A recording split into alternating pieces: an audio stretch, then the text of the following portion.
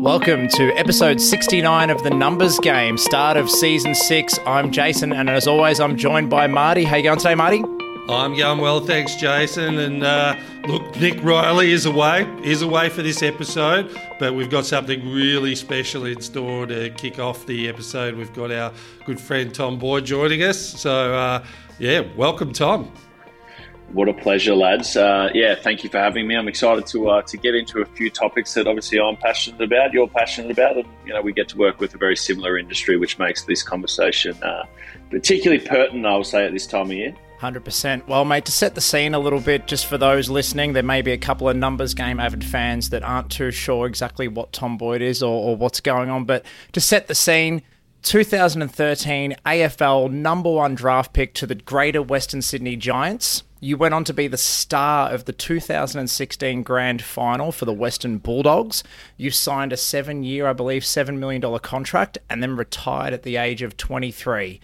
So that's quite a story. That's quite a background. And what I wanted to kick off with was something that I've recently read. I was super excited to get a copy of was, mate, you wrote a book called Nowhere to Hide. It's a memoir of football, mental health and resilience. I'd love from your words a bit of an overview of the book and why you felt you needed to write it.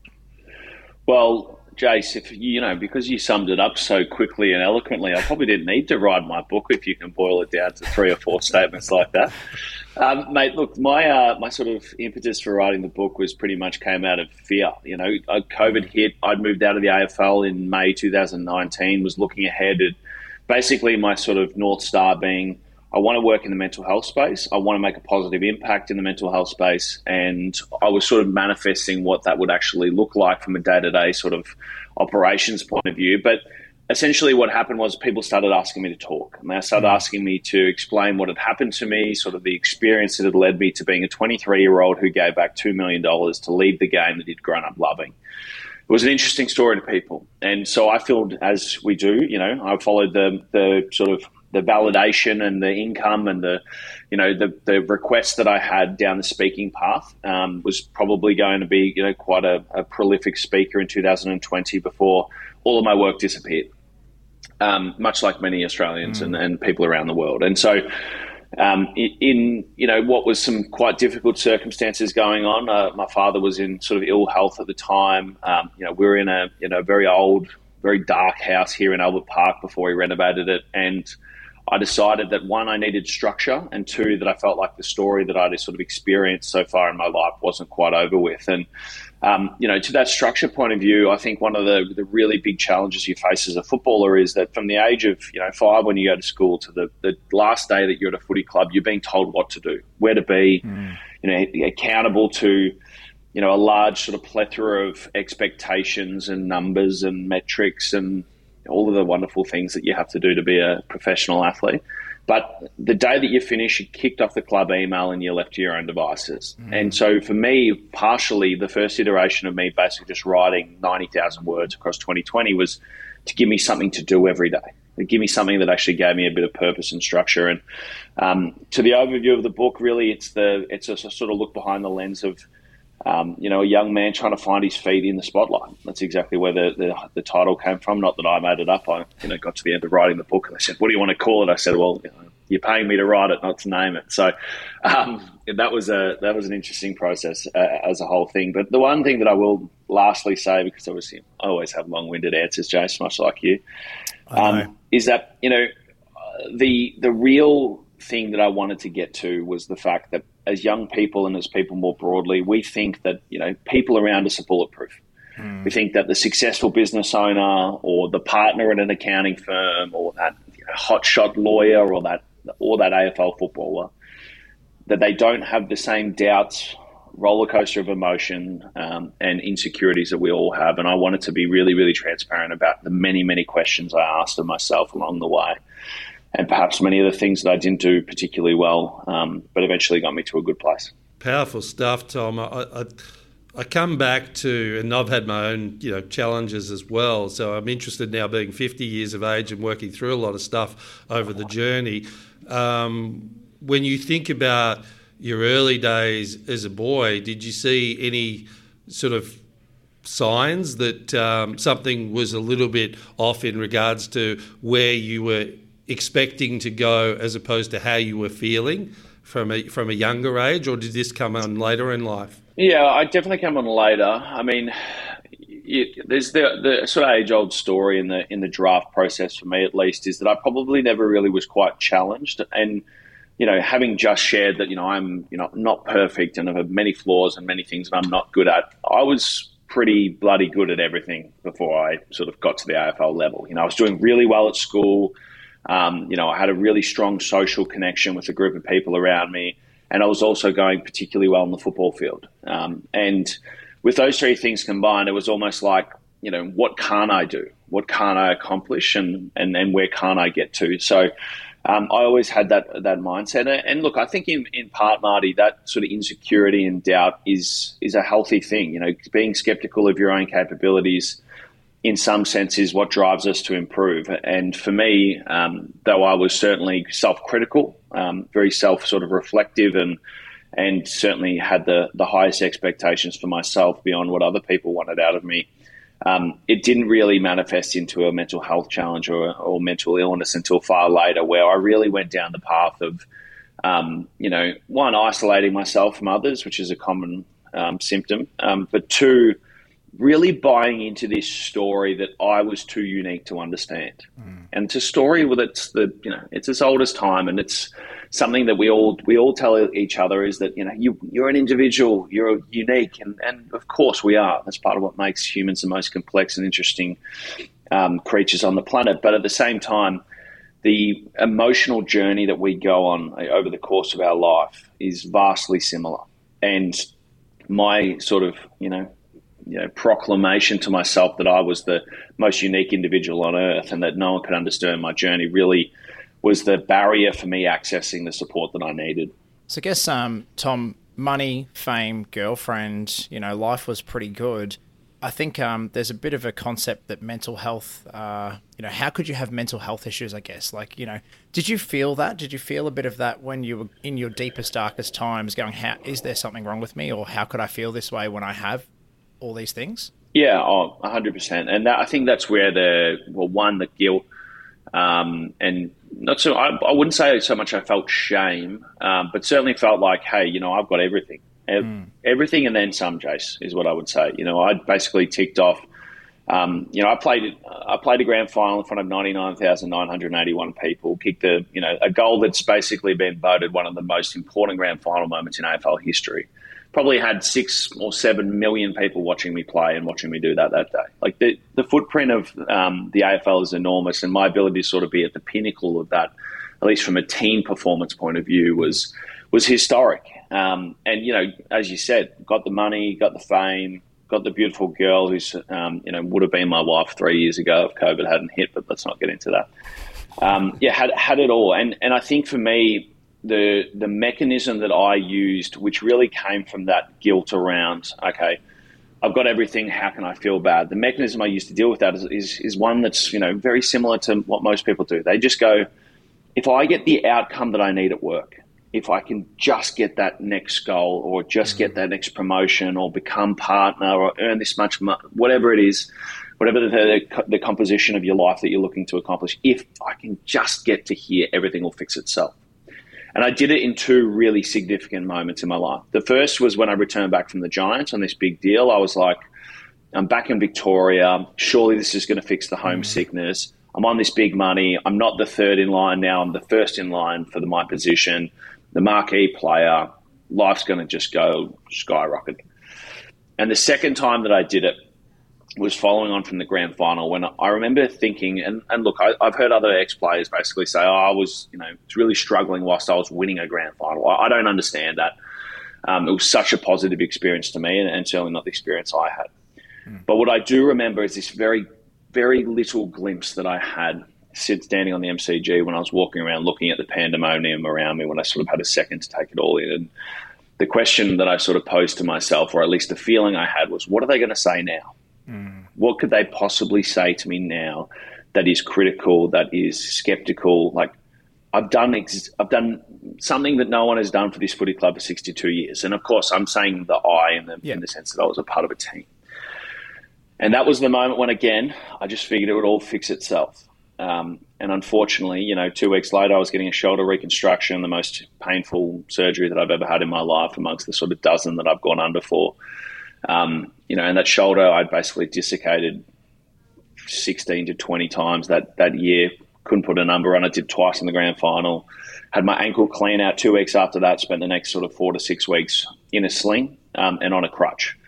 And then had to basically walk back into the football club, having not trained a single time, not run a single time, not touched a football since that grand final. And looking at that mountain again, I just remember this overwhelming sense of dread just sort of setting over me. And that's when things really started to sort of spiral down. On that, Tom, I think, having read the book and having a bit of an understanding, I think it was on the way, maybe it was that pre-season, on the way to training, you probably suffered, was that the first panic attack? It's hard to remember exactly when the first one was. I remember the road that it was on.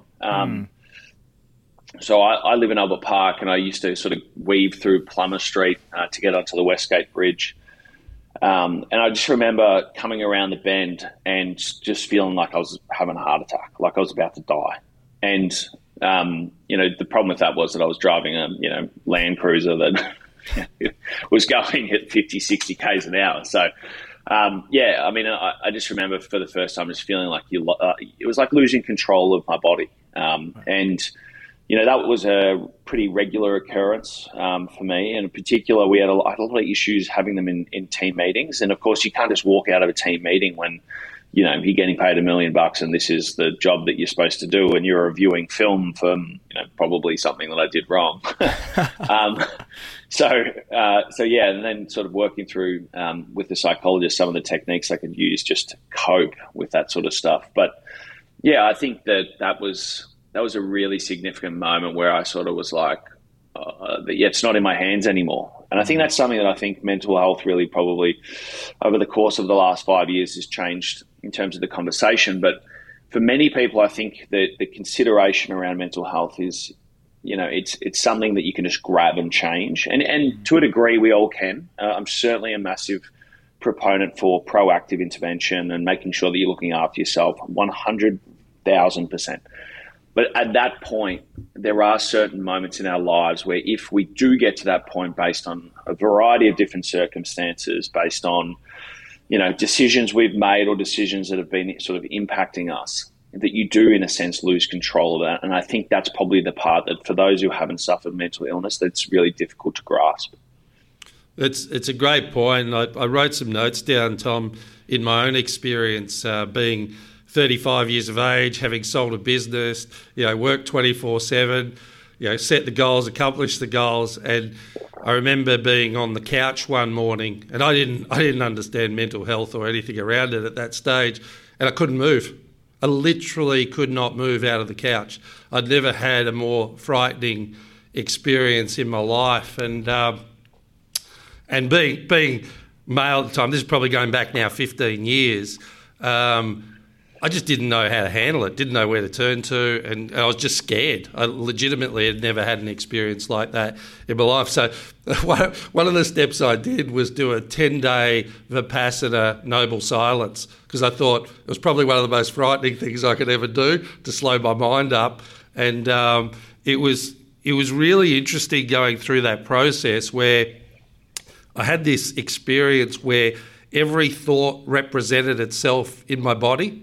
So because the first 2 days you're going nuts because you're going, oh my God, there's nothing going on. I'm just with myself here. So you think you're the best person in the world 1 minute, then you think you're the worst person in the world. So you're going through all this. You can't sleep. It's incredible. And then all of a sudden you start to realise that these thoughts are not necessarily all yours. You have this real reflection point when you go deeper, going, oh, gee, I'm coming off the parameters of society and what I've been told, and it's really confronting. And I have a friend, Trevor Hendy, who I got some mentorship with, and had a really good experience. He goes, are you willing to trust yourself to go through this and literally realign yourself from a place of feeling as opposed to thought? Because he goes, if you're looking at it in that way, sometimes your thoughts actually don't mean anything. It's just a response to data. And it was a really, really powerful thing where I felt like for the first time I had a sense of freedom where I could feel the moments in the day, as opposed to what you said before, Tom, really resonated with me. What I would do was set goals, but it was almost setting a goal to disassociate myself from the emotions of today in order to get that good feeling in the future. And then that enabled me, because I couldn't really assess my feeling in the moment, it enabled me to take the actions to execute on the goal to get the result. But then when I got the result, the feeling wasn't there. And it was like, so at 35, I'm going, holy crap, I'm doing this mechanism and I feel like I'm just destroying myself somehow and with no understanding around it. And it's pretty lonely and isolating. But yeah, sometimes for me, it very much started being kind to myself and going, this is okay. This is like a transitioning, a building of awareness into something else and something potentially more. But that might seem positive now, but at the time it was really frightening. And I'm just wondering, what were your pivotal moments that you went through to start to reassess where you're at as a person and start to work through the process of finding new ways? Because again, society is not built around your system and parameters. Society is built to get certain goals and expectations, and you put a lot of things are put on you. So how did you get back to yourself and starting to operate from that sense of self? Because I would think that would be very powerful to hear. Yeah, well, I mean, thanks for sharing, firstly. I mean, I have heard some of the work that Trevor's done, and you're not the first person to mention just how impactful it was. The way I would like to describe, let's say the societal pressures that I faced, and like take it back 60 years, right? What did you hear about yourself? You heard the kids down the street, the people at work, and in the schoolyard. So, just by way of time and progress and technology in particular, the sort of volume has been turned up. In not only how loud things are, but just how much actual volume of things we hear every single day. Now, you take that as probably the most scrutinised footballer of all time at that stage, at the age of 19. And the way I like to describe it is that no matter what you think about yourself, no matter what your core ethos is, no matter what you were grown up to believe in, if you hear anything 1,000 times a day, it begins to echo.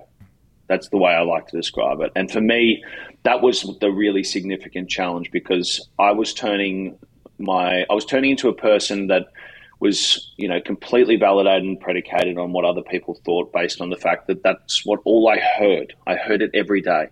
I work with accountants, and I work in a business now, and I get this this urge to give people feedback in the moment, because that's what I've been trained to do since I was a boy.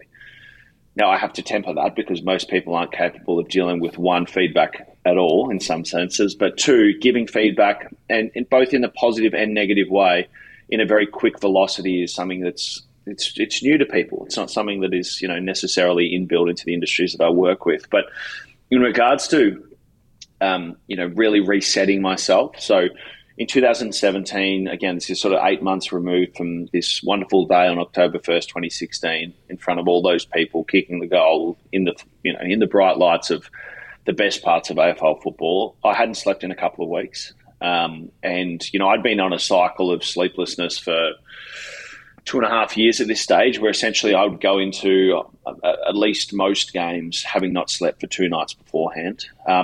Or having slept, very, very small doses, up every sort of 15 to 20 minutes, that sort of stuff. So I got to the stage where, quite viscerally, my physical body was breaking down to the point where I was getting soft tissue injuries at the age of 22. It had never been an issue for me.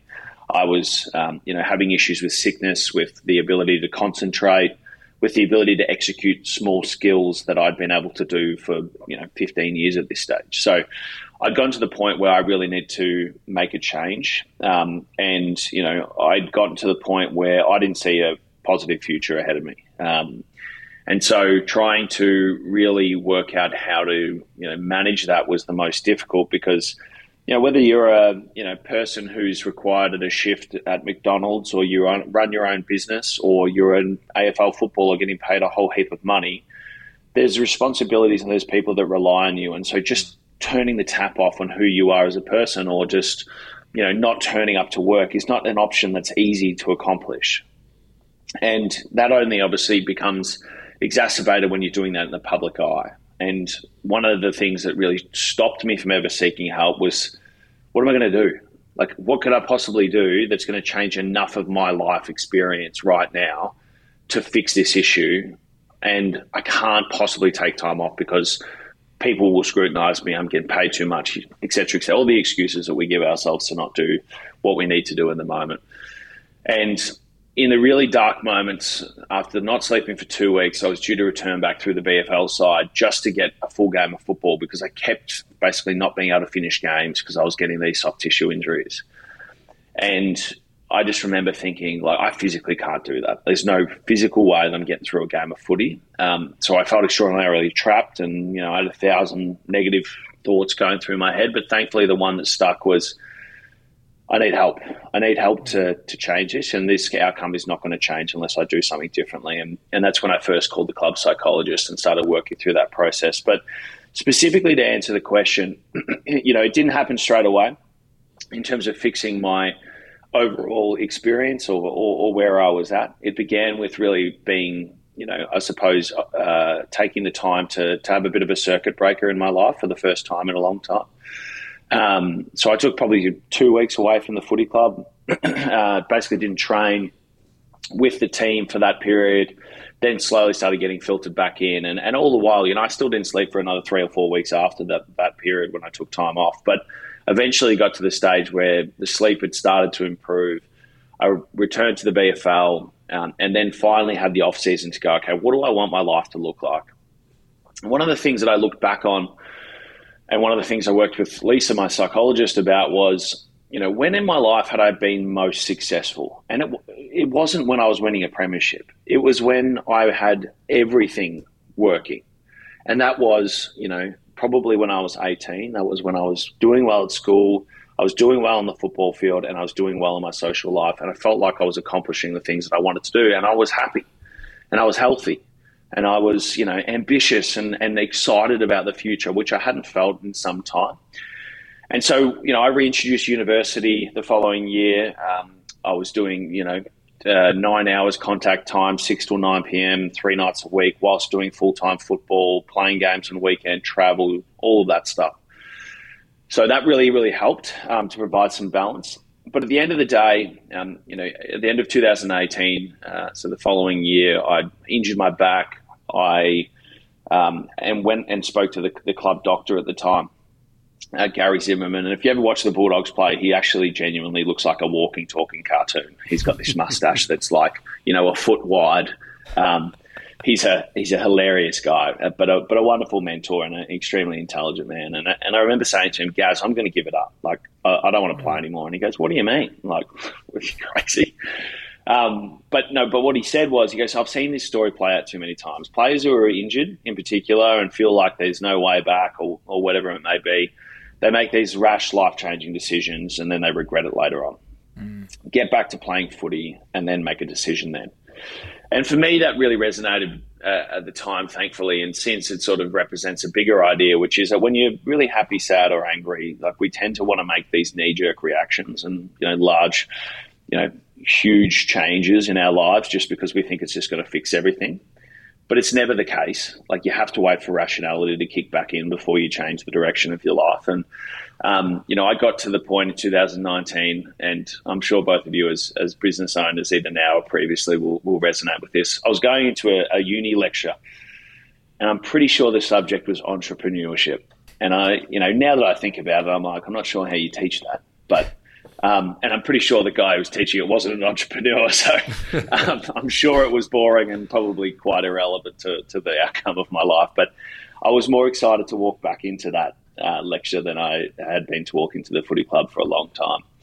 And that's when I began the process of retirement and giving back all that money. But the reason why I bring that up is, at the end of the day, I had to be really honest with myself, which was, I felt like I was being, intellectually stunted by my football career. Didn't have the space or time to do what I wanted to do.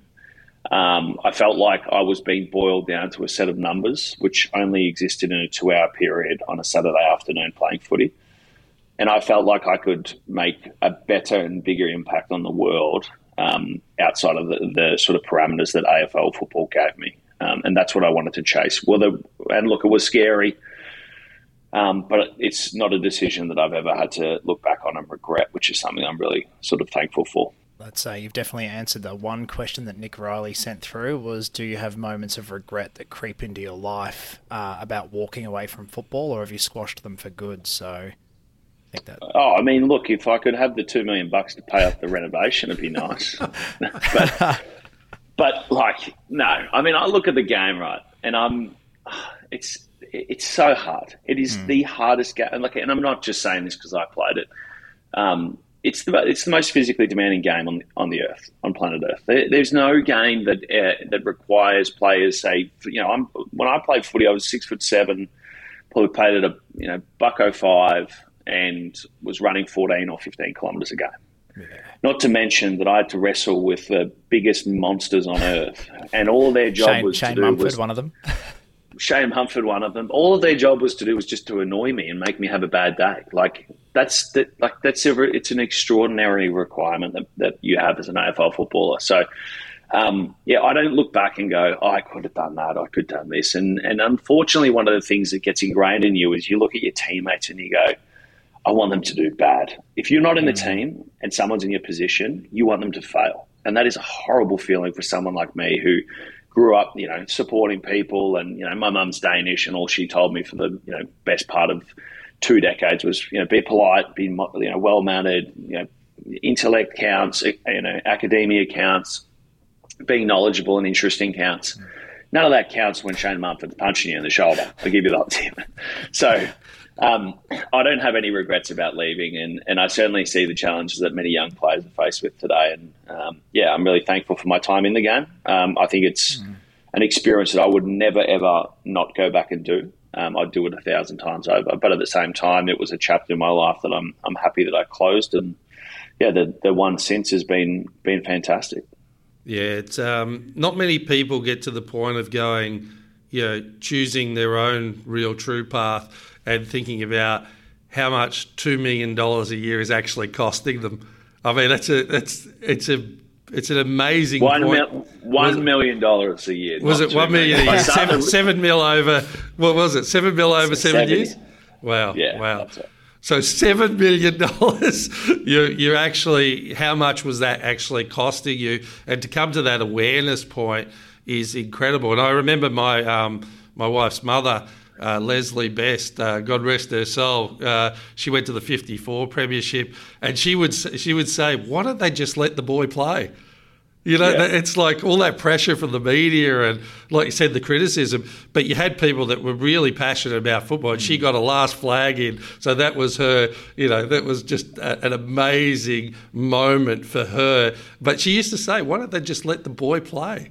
The boy can play. Yeah. And it's like, and it's all the rest of it that comes onto it that really causes. Yeah, it's a really good point. And I think that the issue is the challenge that I faced is that, when you're a number one pick, there's almost already this detracting factor from you as a human being. It's like, he's a number one pick. He's not AFL. You're already an AFL player, but he's also a number one pick. And then you sign this, what was probably definitely the second biggest deal in AFL history at the age of 19.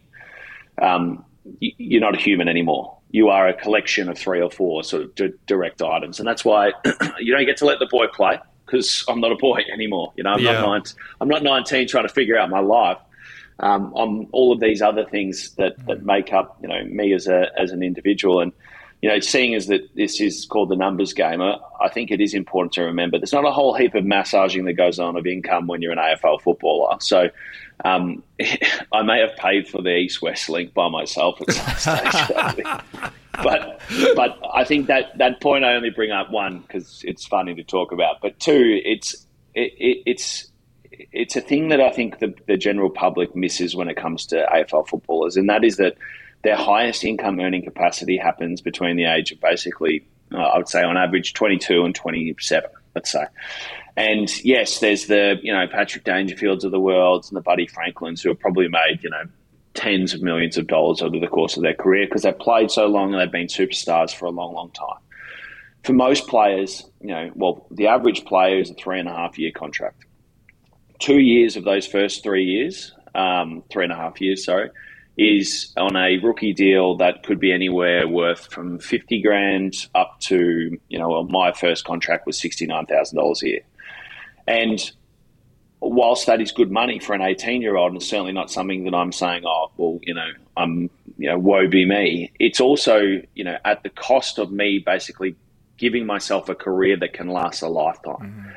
Mm-hmm. And my fear is that if you really look across the board, how many players, and this again will sound strange to the general public, how many players come out of the game of AFL football in a worse position than they would have if they didn't follow that path? And there is a significant number. I don't know what the percentage is, but it's not 10% and it's not 90%, but it's somewhere in there, in the middle there.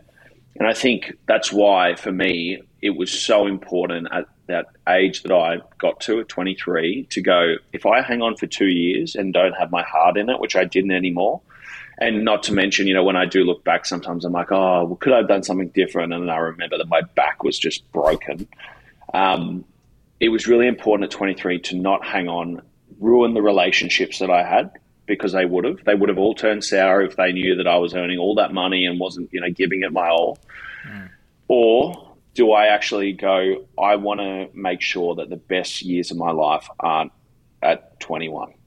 Because that was the very real situation that I could have found myself in. And that's the genuine concern I have for so many ex-AFL footballers is they give themselves no options because they don't have the time to build those options out. And they walk out of AFL football, let's say, having earned $1 million over 5 years. Fantastic money. Not enough money to last a lifetime. Probably not enough money to last the next 12 to 18 months.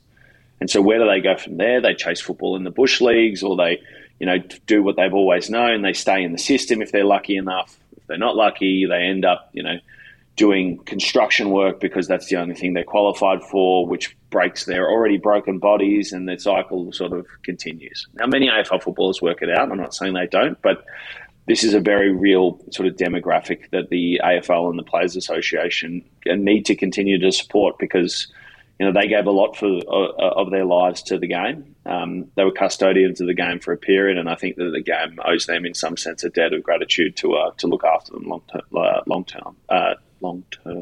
What are the things, whether it's in the AFL or not?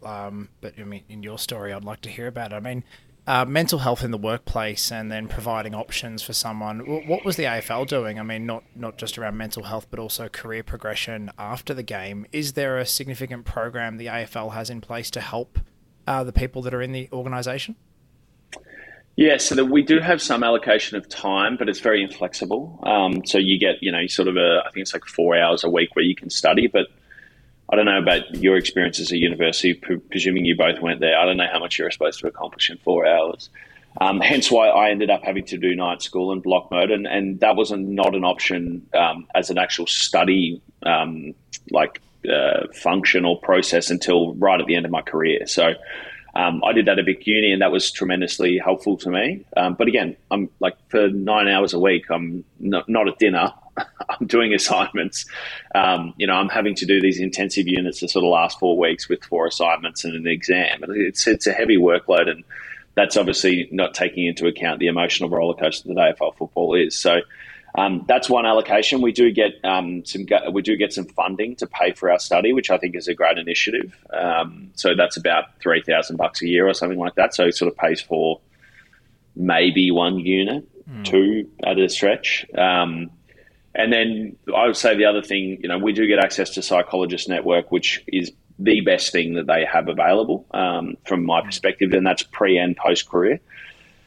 And also there is a financial function where we do have a retirement scheme that pays out a certain dividend based on how many years you played and when you played. But it's not $100,000 a year. It's not enough to live off. It's barely enough to pay for your groceries. So And I don't, and I'm sort of in a position at the moment where I don't have access based on this scheme. And we won't go into all of that detail, but there's some of the mechanisms that have in place. But like, let's talk about accounting, right? Like at the moment, accounting is going through the biggest talent shortage they've ever had, right? There's more work, less people, and less ability to get the capacity constraints underway. And so what I said in a post that I did after having spoken at Pitcher Partners in Melbourne, or at their Melbourne office on World Mental Health Day, was, the thing that struck me when I left football, I never thought I'd work with accountants, by the way. I didn't know exactly who I'd work with, but working with the accounting industry was certainly not on the top of my list. But funnily enough, what I found was that the types of individuals that are actually, particularly at the sort of the mid-tiers, or, at these sort of ambitious firms like yours, Jace, they're actually not that dissimilar in personality type to at least my friends who I grew up with, or, in another sense, some of the footballers that I played with.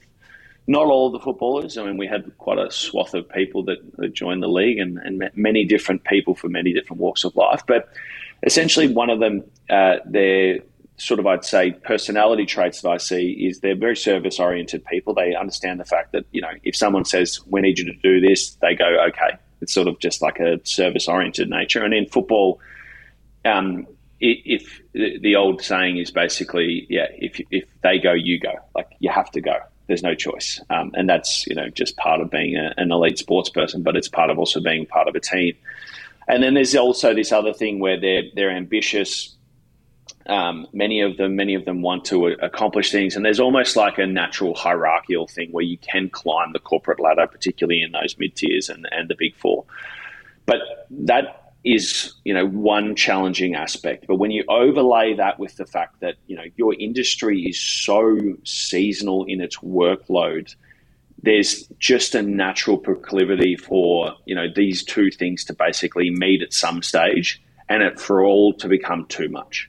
Mm-hmm. And I think that story is one that, since, working again in the industry or with or adjacent to the industry, I've heard hundreds and hundreds of times already, which is, we got to the point where there was just never a reprieve. There was never a pressure release valve. It just kept going and going and going and going. And that's when bad things happen, because we feel like we don't have a choice.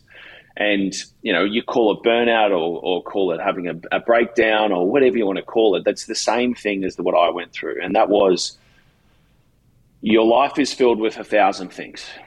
And over time, if one thing is big enough to suck enough of your energy, you get rid of things over the course of time until all that's left is your work. And that doesn't make you a better partner at home. It doesn't make you a better person. It doesn't make you more interesting. It just makes you more productive until you reach the maximum capacity of what time you have to offer. And then where you're going to go from there. And that's exactly what I went down in regards to what I focused on with my football, and eventually ran out of steam and found myself in a really, really difficult position. And, I think that's the great challenge of not only your industry, but the great challenge that young people more broadly are facing today. Yeah, brilliantly said, Tom. It's I've seen that for many, many years. And in the 90s, it was just about pushing through. Didn't matter. Just keep going. And I'm sure people tough times make tough people, Marty. Didn't you know that? Yeah, you get tougher, don't you, until it all falls apart. And many people in my generation have certainly been through that. The one thing I'm really excited about the younger generation, we have a lot of people in their mid to early 20s, even in the office now, is they're putting a priority on their wellness. And the other thing is they're resourcing themselves well, even with support staff. They're doing extracurricular work. They're going on holidays. People 20 years ago would just build up, 20 weeks of holidays. Like, they just wouldn't go on a break. But I'm seeing that there's much more of a priority now on living a good life, and work is a component of that rather than being all of it. And it's so I'm really happy to see that shift. Just in the environments that I'm seeing, I think that's a very positive way forward. So, and that's why these conversations are important. Yeah, and look, I certainly think.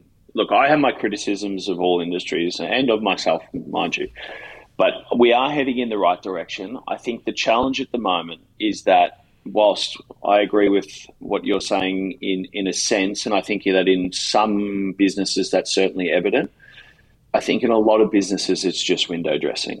And, you asked me about the support that's available at the AFL level. There is support and there's a lot of people there to help you.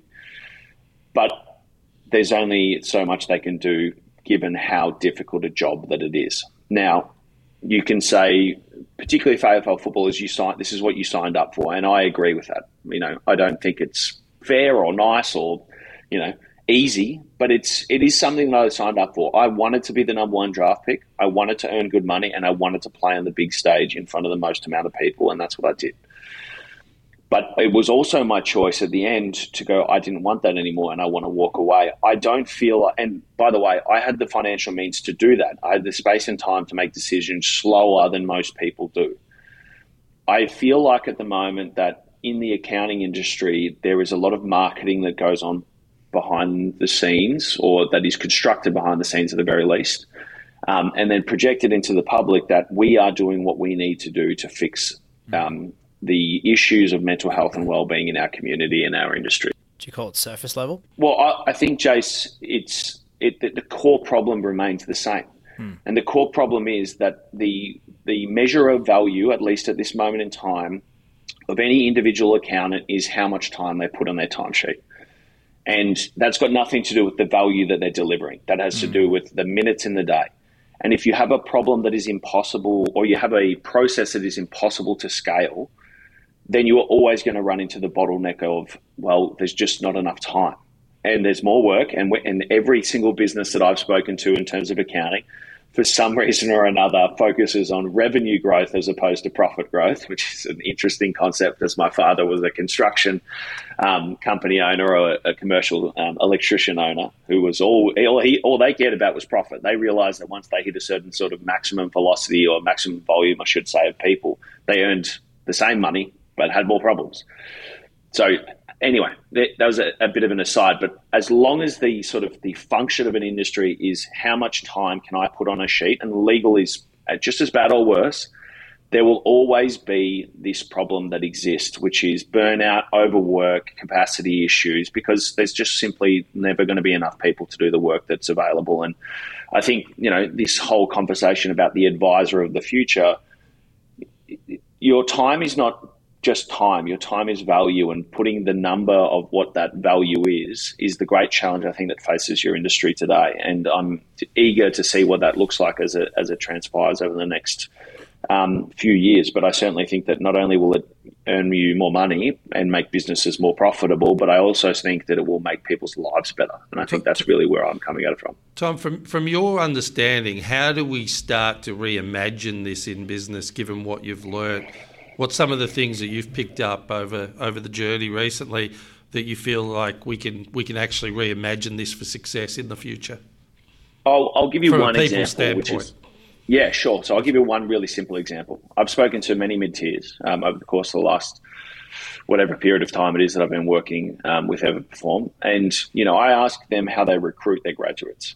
And they say, I like to look for, critical thinkers, confident people, not arrogant, good communicators, people who are, interesting, work well with others. Great. That's exactly who you should be recruiting. What do you promote people based on? How many billable hours they put on their timesheets. So the disconnect between how they're bringing people in and what they value internally from a REM and promotion point of view is completely at odds with each other. If I was recruiting for a football team and I went in there and I recruited 20 of me, if you could find 26'7" people, we would be the worst team in the league every single year, because we wouldn't be able to keep up with the nimble athletes, the big distance runners, the fast, we just wouldn't be able to compete. So why, I suppose, my question perhaps back to you is that the culture in accounting, and again, it changes from size and shape, and I understand that, but just as a sort of a concept, why recruit based on a characteristic set and then promote based on a financial set? It doesn't make a lot of sense to me. Instead of going, we need our doers and we need our leaders. Let's recruit some leaders, get them up to speed. They only need to be 35% or 40% of the accountant as the doers, but they need to be able to manage people at scale. That's, for me, makes so much sense. But again, I'm not an accountant. I don't work in these businesses. And perhaps the two of you could shed some light on why that wouldn't be the case. Yeah, I think you make a great point, because the intrinsic value of people, even in the integration, can add so much more than just numbers, right? But you do technically, historically, you'd look at your top 6 performers and very much try to get behavioural traits from those types of operators in order to recruit. So you hit the nail on the head, and there's lots of various different, I guess, integrations and even cultural mixes and lots of different elements that actually make a business great. And it's and it's about reimagining it all. Yeah. So in my role at Everperform, and again, this is why at Everperform we measure, broadly speaking, not just their timesheet data, but also who they are as people and how they're thinking and feeling. And we can benchmark by, the ranking of a manager is not how much work they turn out. It's how much work, their team turns out, but how happy their team members are, or how, capable they are of looking after their team and keeping their team in the same position and growing their people. A manager, in my mind, should be a leader, not a facilitator of workflow per se. But in my role, for instance, at Everperform, I look after a product that in terms of the people who are reporting to me. I have a product manager, I have our senior technical lead, and I have a data guru who all reporting to me. I know nothing about any of their jobs. I couldn't do it to save myself. If you asked me to write a line of code, I might just write code on a sheet and just say, here you go. This is the best attempt that I have. But that's not my job. My job is not to understand the deep understanding of the fantastic and, particularly academically required work that they do. It's to help them be better than they were yesterday and to help them with the things that I am much better at perhaps than they are. And I'm learning as much from them as they are from me.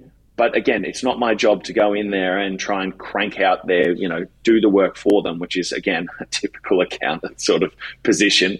If it's not getting done perfectly, I'm going to go do it myself, which, again, comes back to the scale of time issue. But again, my role is to help them manage their lives in a sense, and it's help them manage their work, and it's to help them perhaps improve in the capabilities that they need to as people, to plan out where they want to be, next month, next year. It's to help them look at problems differently. It's to help manage personalities. That's my role. That's part of my role at Everperform. And I think that is a fundamentally different proposition than what most managers or people leaders, we call them at Everperform, would say that their job is in an accounting firm. Tom, you're a passionate guy. It sounds like you found purpose in what you do, to have fulfilling work that you want to get out of bed every day and go to. How important is that as a conversation with employees, whether it's accounting, finance with Marty, or any industry where people are listening, to have passion and purpose in the work you do and do something fulfilling, and whether those conversations are something that need to be brought more into the workplace and how that's actually tied potentially into the mental health of people that we're employing?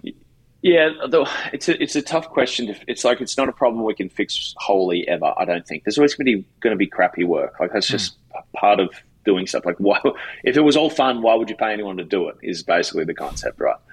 But the reason I get out of bed, there's two reasons. You either love what you do or you love the people that you do it with. And I think that the second piece is probably the one that we can attack more proactively.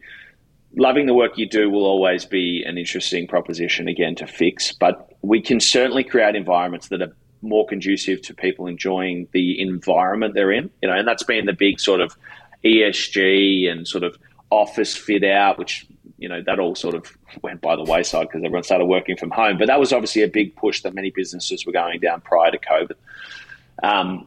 And now it's more about, one of the great challenges that we're facing as a business and as every business is how do we create a team, not a group of individuals who work in a business, a team, because we're not together. And, there's technology solutions. Obviously, Everperform is one of them that gives you the sense of how they're thinking, feeling, and performing. But that's not the same as creating a culture that can provide people with a platform to go, I'm not just going to do what I need to do. I'm going to go above and beyond for the people that are sitting next to me because I care about them and I want to do it and I believe in what we're doing. And I think, again, I know we're referring back to accounting a lot, but, doing the tax return is not fun, I wouldn't imagine. Seeing the outcome for a client, that means that they can build their business, employ more people, do what they're passionate about. Sometimes it's sort of this, secondhand enjoyment or fulfillment that can drive the passion behind the roles that you do. And not everyone is as lucky as I am who can sort of pick and choose and do multiple roles at the same time and cross-pollinate work and be diversified and, write a book, but at the same time go and speak in front of 1,000 people and work in a technology company and manage stuff. Like, not everyone gets that, and I understand that. But there's certainly work that can be done to make this overall cultural piece at the forefront of the conversation. And, again, culture's been hijacked by every guru under the sun over the last 10 years. But what it means to me is it's 80% the people that you recruit, it's 80% the people that are in the building, and it's the 20% is what the leaders are responsible for in terms of creating an environment that is, one, conducive to success, but two, is where people understand the story of what they're doing. They understand the why behind what they're doing, and they understand the people that they're working with and what makes them tick. And all of that stuff generally falls by the wayside when the work's too busy. And that's when, what indicates from any research that you see, they're the moments when you should double down on that stuff. Because again, if you want people to work at 120% when you need them, you need to be able to give them the chance to work at 80% when they need a recharge. Tom, how's becoming a parent shifted perspective for you, if any? But what have been the changes for yourself? I think I know my own thoughts on it with Charlie, but Amani, what's changed since then, if anything? Yeah, I mean, things change every week. I certainly haven't got it all figured out. I mean, 2 nights ago, we moved her out of our bedroom, so that's where we're at. She's 6 months old. This is a big thing. So solids have just come into our life, and the disaster that happens out the other end. After that, I was waiting for it. I think the thing that I probably surprised me about fatherhood was that, everyone goes in, and we can get into the fact that there are some really bad dads who go out there and give you terrible advice about your life's over and all that rubbish. And thankfully, I'm quite a strong personality, so everyone who gave me that sort of advice, I just abused back and just said, shut up, mate, you love your kids. I've seen you with them. Don't try and, scare an impending father. But the thing that probably surprised me most was that life didn't change as much as I thought in the very early stages. I mean, my role really became much more service-oriented to Anna as opposed to Armani, particularly when she, in the first couple of months, it's like, I figured everything would be different, but I got up, I went to work, I came home, I cooked dinner, cleaned the house, walked the dog, a lot of that stuff, which, perhaps Anna would have been able to have more time for previously, she didn't. And, in the very early stages, it's, and look, you've been through it, Marty, it's super tough on the girls. The first few weeks, acclimatizing to breastfeeding if your partner's doing that, acclimatizing to the sleep and the crying, it's tough. It's really tough on them. And so your job is really to support them as much as humanly possible and help them get through it. But as she grows, as she becomes more interactive, my responsibilities are shifting. They're still not, 90% me or even close to 50% me, but they're getting closer every day. And I'm really looking forward to the point where, Anna can go away for a few days and I can just look after my child. But we're not quite there yet, but we are moving in that direction. And I just think that, I'm a fast-moving person. I love doing 1,000 things, and I think that, Jace, that's probably why we've connected so well, because, I always want to do 50 things at once. And having to really just focus on one thing that is genuinely this is a lifetime project is a different proposition than anything I've ever done before. And it's certainly not something I've mastered yet. I'm still working on it, but having the patience just to work through that process time and time and time again, every day, every moment of every day is something that, I think will really transform me as a person over the course of the next 5 to 10 to 15 years.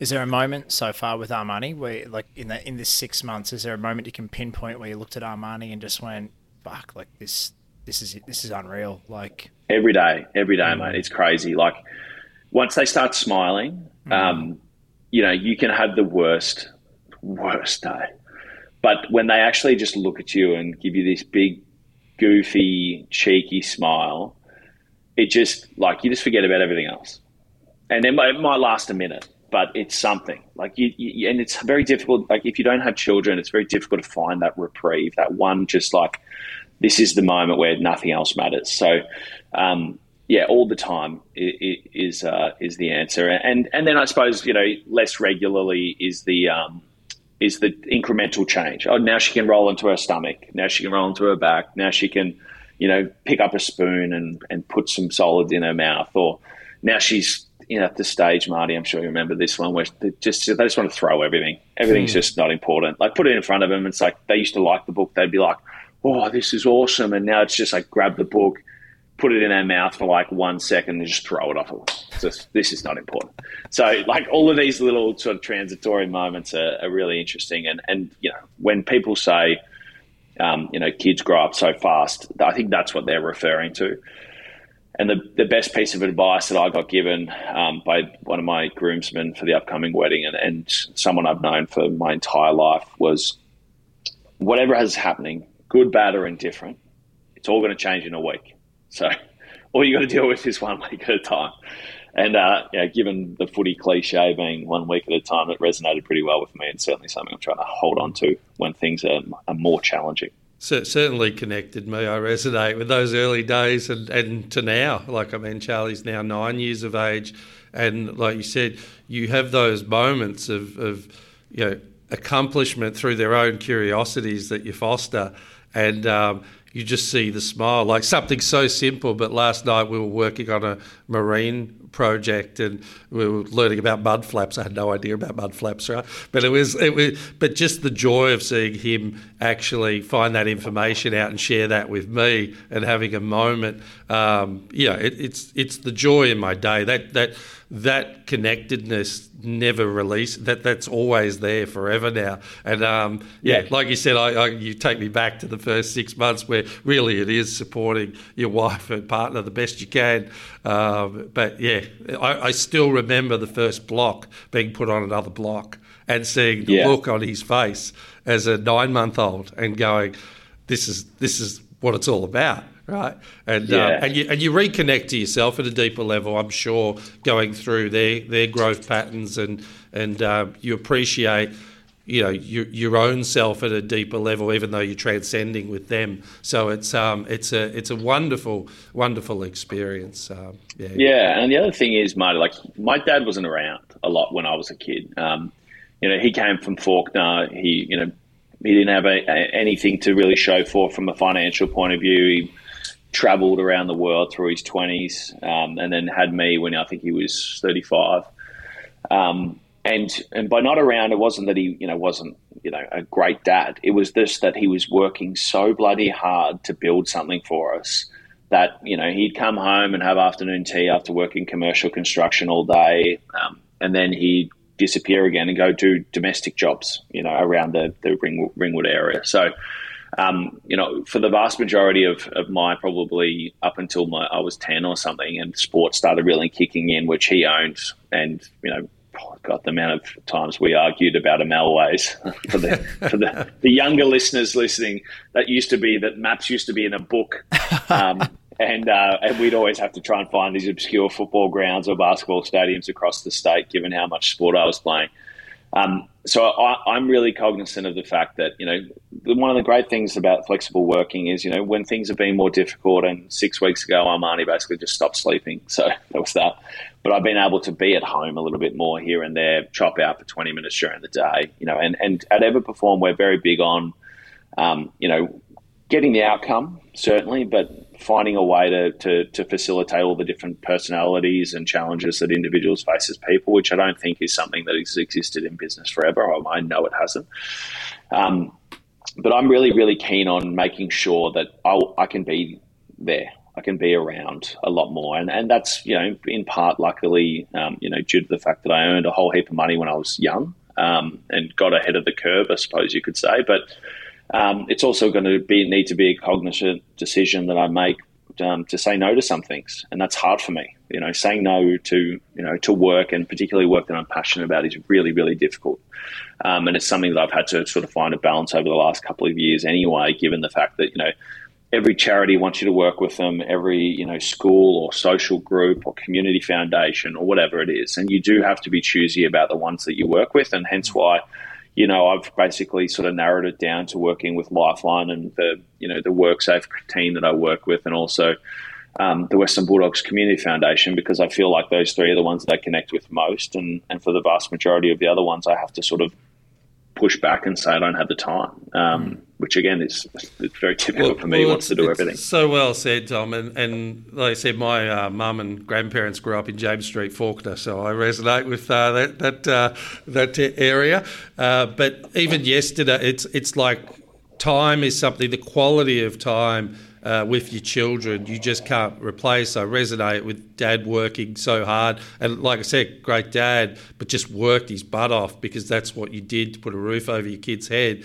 But like there was a moment yesterday that I went to Grandparents' Day where there were three generations, my dad, Charlie and myself, and I was fortunate enough to be in a workplace that allowed me to have that experience. And Dad's not that well at the moment, and we not only had incredible moments in the day, but Charlie and I will have incredible moments in the future on that day. You just can't.